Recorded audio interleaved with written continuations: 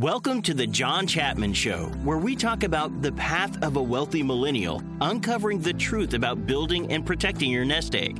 Join us on this journey as we hear the stories of millennials and mentors alike to help you plan, manage, and protect your wealth.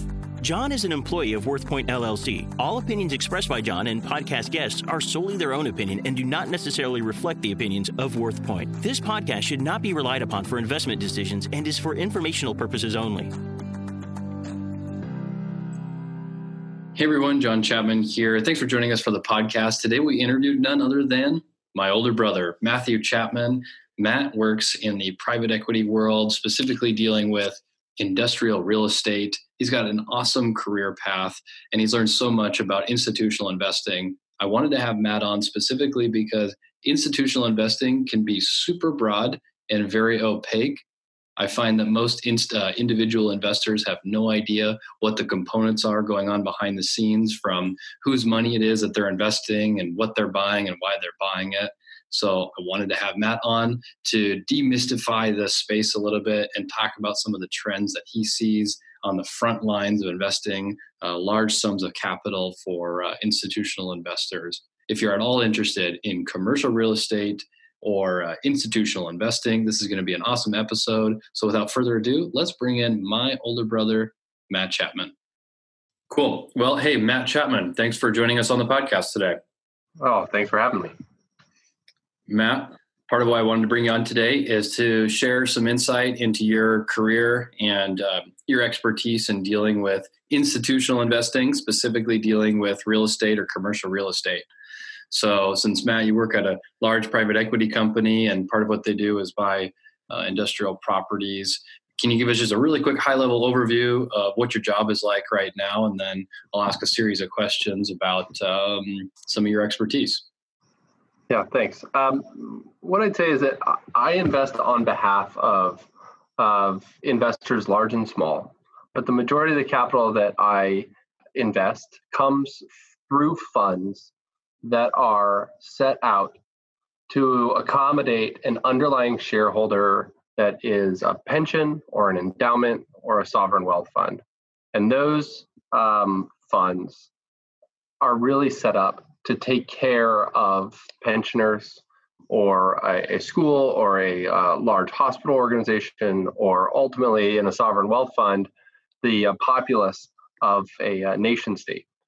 And they seek firms like mine to go out and invest their capital, both for a return on their capital, being some sort of total return, and then a return of their capital, such that we preserve the value of that capital in a relative sense, relative to other investments, or really just relative to today's dollar when we hand it back to them someday in the future. And ultimately, that is set to benefit all the people that are beneficiaries of those plans, the pensions, the sovereign wealth, so that the government or those organizations can pay those dollars back out as to meet those obligations to the end benefit of the general populace. It's super important, and I want to dig into this one piece of it because there's a lot of confusion in terms of how private equity companies work and operate. And it's such a great reminder to realize that there is an end beneficiary there. These are just pools of capital. And if I can use an example in the capital markets or the public market world that I predominantly live in, let's say the world of a mutual fund that buys the S&P 500 is simply a compilation of a bunch of mom and pops. Maybe they've got $10,000 or $100,000 and they put it into a mutual fund, and then that turns around and buys the 500 largest stocks in the United States at any given time. So using that as just an example of pool of capital and going into a public resource, this is a similar idea, but different in terms of how it operates. So there'd be like the California, like CalPERS, the pension for federal state employees. So CalPERS has income. If I'm going to say this out loud, and then maybe you can correct me if I'm saying it wrong. The state employees have income. Part of that gets separated off and pooled together in the pension, and then they've got all this money and they needed to invest it so they can pay the retirement sometime in the future. and then you guys are taking those dollars and trying to find the best use for them. So is an operation, is that how it works? Yeah, yes. And in part, the sort of the transaction there of collecting or aggregating those dollars at the pension system as they reserve them in terms of like a fee or a scrape out of a paycheck or dues in the case of some sort of sometimes in a pension or sometimes in a union context. They then pool that capital, and then that capital then gains scale very quickly. And again, part of the reason why you have institutional investors like myself is that we operate in a space that is at a large deployment scale, such that we can take a lot of those large dollars and help try to find larger scale investments that may not be readily available or on the radar of private capital or private investors that are just one or two, either just median income investors or high net worth. They may not come across the style and type of investments that we partake in. I'm glad you bring that up, because then that's giving the beneficiaries of the pension fund and their future retirement, they essentially, because of their strength in numbers, so to speak, that they've got so much money there that they can then go do deals that are going to be off the radar had they just done them on their own or even with a family office. So you're talking in scope. Give us some dollar ranges that you're talking about. What's a minimum investment for one deal or that sort of thing? Well, I don't want to speak too specifically to the world or the funds that I invest on behalf of, because I think the better focus here is that for an institutional investor, they are interested in deploying capital in an efficient manner.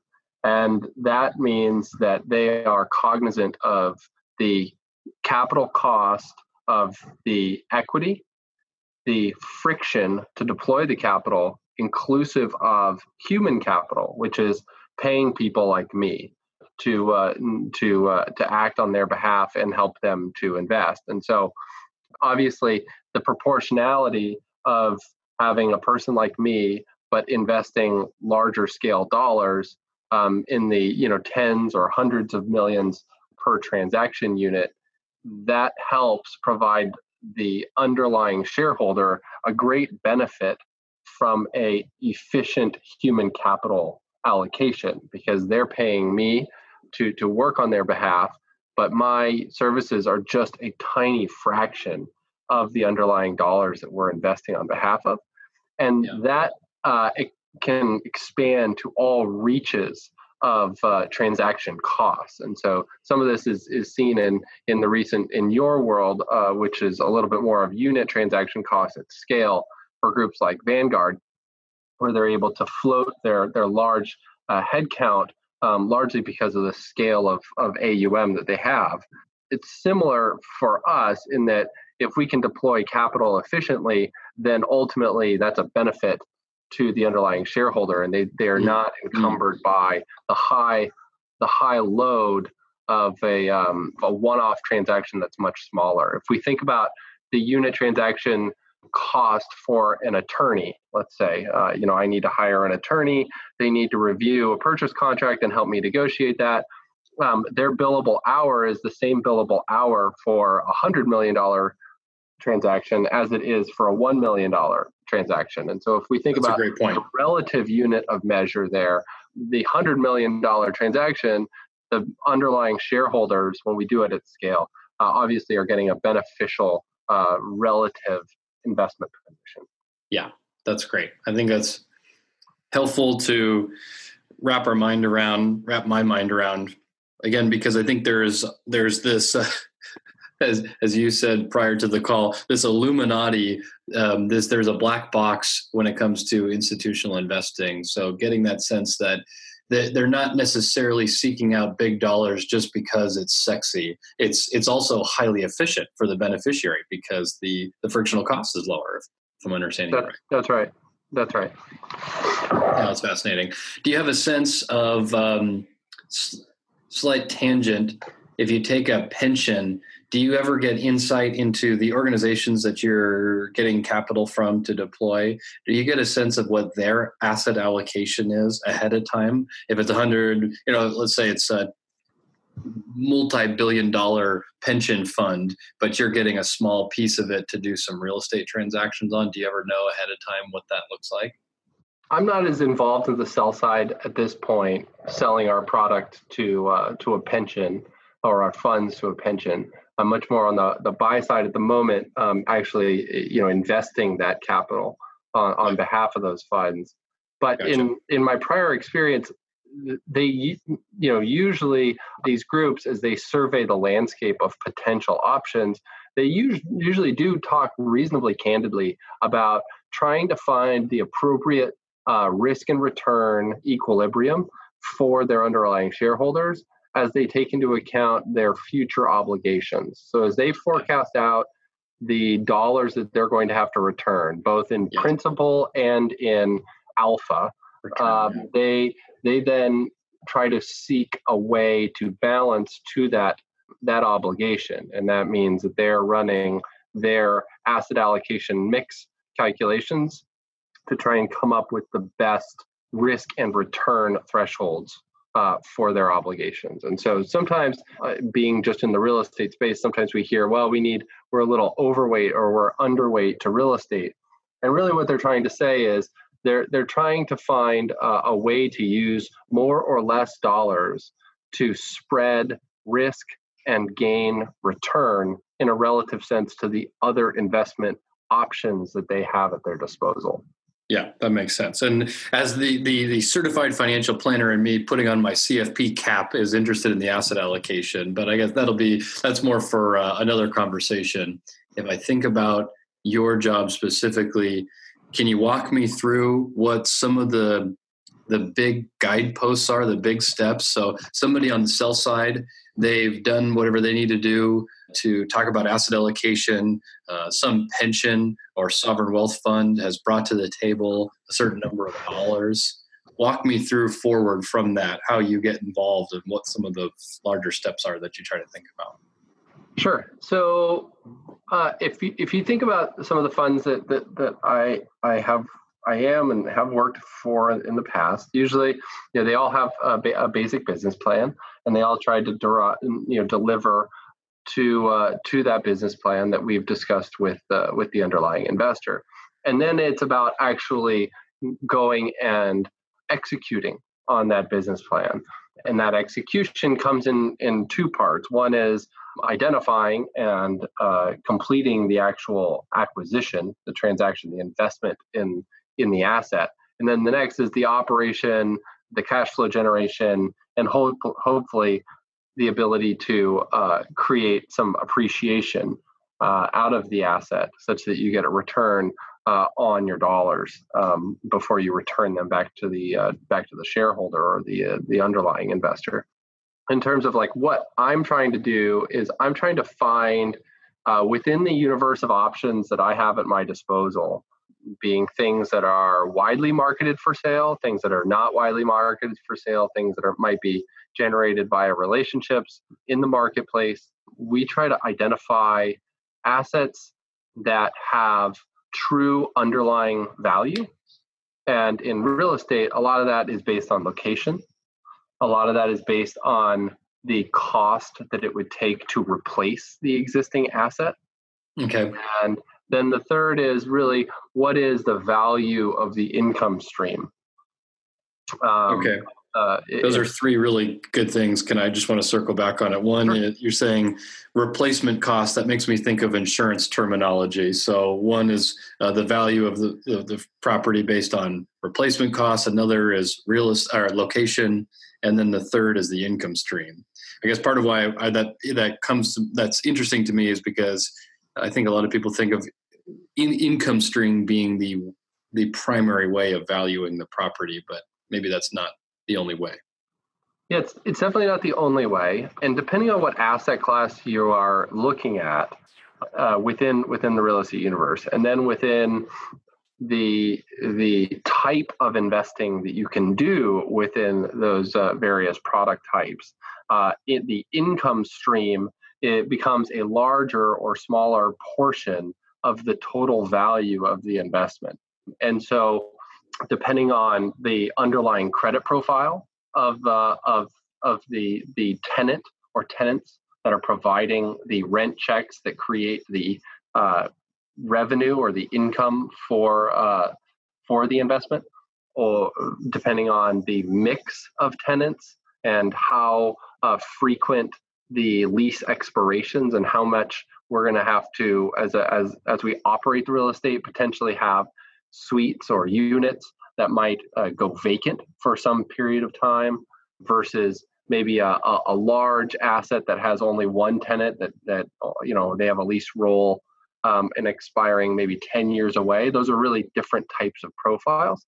And so depending on the investment, the income portion can change its proportional value within the total investment value. And else? I would actually, go ahead. No, you go ahead. I would actually say that it's a surprisingly small amount in the universe of things that I invest in. And that's for two reasons.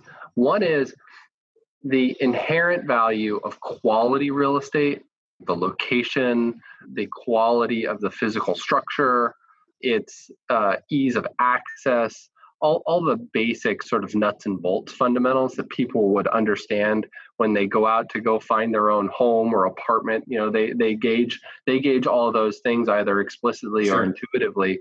Sure. All those things are the real value of the real estate. Can this attract another tenant down the road, and what's the ease of doing so? That's a good transferable concept. I think again the lack of transparency in institutional investing, specifically large commercial buildings, makes me think that there's a completely different way of approaching that. But you're saying just the basics of location, the quality of the building, and ease of access, those are still transferable concepts when you think about the valuation of that property. Yeah. Absolutely, and again, there's a really broad universe of types of investing, and it could be everything from trying to buy downtown office buildings, and the way that a lot of downtown office buildings price is they don't actually price with a huge amount of income as a portion of the total investment. The investment is largely predicated on a safeguard of capital. And so the investment it's going to hold relative value for a long time. And we hope that it appreciates, but the income portion is actually not going to be terribly important to the total return. Whereas if I buy an outerlying asset that maybe is an industrial asset on the fringe of a marketplace that is not as easy to replace tenancy, then it's going to have a much higher volatility and a much higher reliance on the underlying cash flows to create value for me to invest in. Wow. Big light bulb. Thank you for sharing that. Something we talked about earlier is essentially saying deals that are on market versus off market. And it makes me think about the research process that you must go through to try to find all of these deals. And there's so many tangential thoughts I have even from that. One thought that I have is in the residential world, individuals have access to Zillow and Redfin. How similar is the institutional or industrial world? Are there sites that are available that are similar to Redfin and Zillow? There are a few portals that have these companies have set out to create like large data aggregation systems, largely in kind with Zillow, that they can provide relative metrics on the actual real estate itself, but also on the underlying fundamentals of the marketplace in which it resides. Everything from demographics to Cool. Product type vacancy, so that you can understand, is this a marketplace for the type of products that it is? Let's say an office building, are there a lot of vacant suites in the local submarket for office buildings?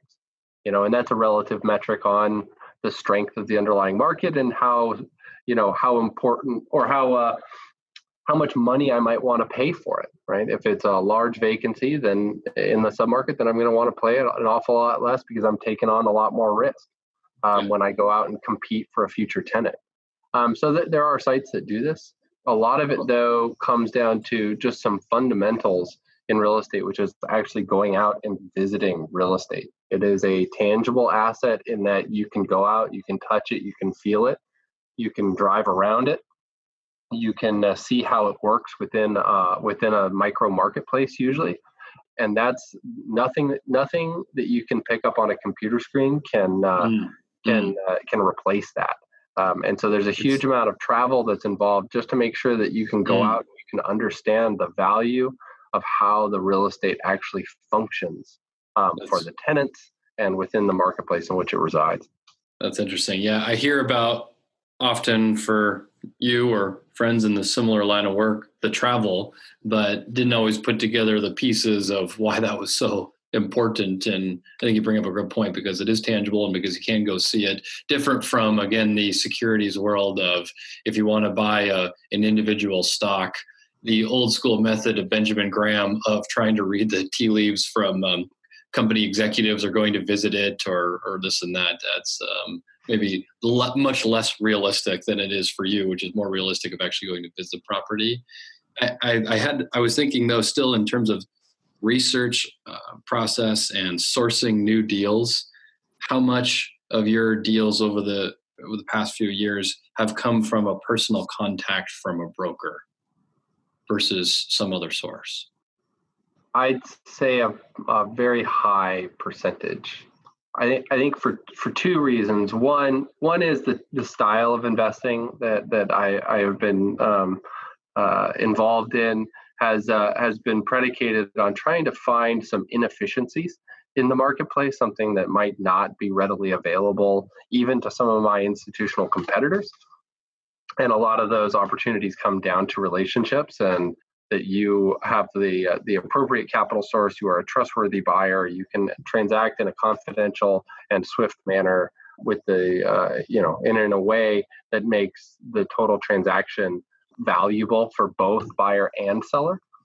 And then there is a significant marketplace for marketed transactions where brokers or bankers will create an auction by selling real estate through a bid process, where they provide initial information and then they try to clear it through various rounds of auction, winnowing down the buyer pool. And so I'd say that in my career, the majority of deals that I've actually closed on have been off-market deals. The marketed deals, by their very nature, are more competitive because there's lots more transparency into the underlying asset and potentially a larger pool of potential competitors, because that's the broker or the banker's job, is to create a market and to create internal competition amongst the buyers. But those are also really good, usually really good transactions, because there's usually a lot of vetting that occurs up front, and you can clear a lot of the sort of the question marks or the skeletons that might exist underneath a potential transaction by having those brokers or bankers involved up front. Yeah, super interesting. Well, we've talked a little bit about the type of pools of capital that you utilize, a little bit about how you start this process with a business plan, talking a little bit about research. Just in an interest of time, maybe 10 minutes or so left. Are there one or two things that you'd like to share, just points of interest or things that maybe the public doesn't know much about in terms of investing in industrial real estate? What are some items that you feel might be interesting to our listeners? Well, I have the benefit right now of investing my time and energy, and ultimately the dollars that I'm tasked with helping to deploy into industrial real estate. And I think there's a really interesting epochal shift in how real estate, both for retail consumption and for actual goods consumption, is occurring, not just in our country but globally. And with the advent of technology and the ability for all of us to go onto Amazon and then find the asset that the thing that we want, and then have it shipped directly to our house, and disintermediating the way that we shopped in these sort of like localized commerce stores, which we would consider a normal shopping mall or a grocery store. By disintermediating those, it's creating a lot more demand for buildings and for space in my world. And so it's a very interesting inflection point into how we use real estate, and what does the consumer ultimately need in terms of their delivery or their consumption of goods.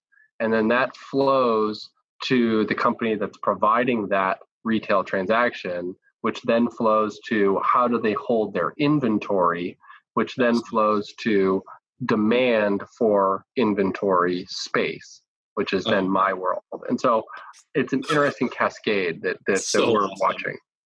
Wow, that's super awesome. So if I'm going to say it back to understand, in the old world, I'm doing that with really big air quotes, to prior to the old world of lack of Amazon transactions, lack of online shopping. You've had sort of localized use of real estate and inventory, and now when everyone's a Prime member, there's a logical link between Prime memberships and then the use of industrial buildings.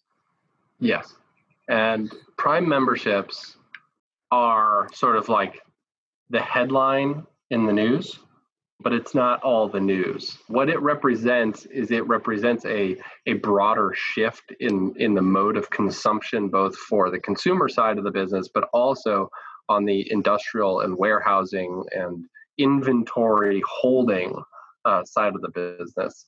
And so it is changing structurally how we as consumers of goods behave, and the expectations that we have and that we place on retailers for the duration between the click and the purchase, or just really the idea. When you have an idea generation, I want or I need X product, and when you expect, or how the manner in which you expect to receive that product is impacting real estate decisions up and down the variety of product types, everything from office space and how we staff businesses, where we staff businesses, obviously the retail space that used to potentially be the end point of sale for a given good, and the industrial space, which right now the shift is becoming more, the point of sale is actually occurring warehouse, and then someone is delivering it, whether it's a delivery truck or an Uber driver is then delivering potentially that end asset or that end good. And so that's a seismic shift in the traffic patterns and in the goods consumption model that we previously had. And it's changing the underlying underpinnings of, at least for me, the industrial marketplace for buildings, for space, for demand of that space. Wow, I love that. I really appreciate your time, Matt, and coming in and giving us some of these insights into your world. We'd love to have you back on again. Thanks for being here, man. You're welcome. Happy to be here. Thanks. Thanks for tuning in to The John Chapman Show. Be sure to subscribe on iTunes, Stitcher, or Spotify. We encourage your questions, comments, and feedback. For additional information, check out thejohnchapmanshow.com or look for John on LinkedIn and Twitter. See you next week.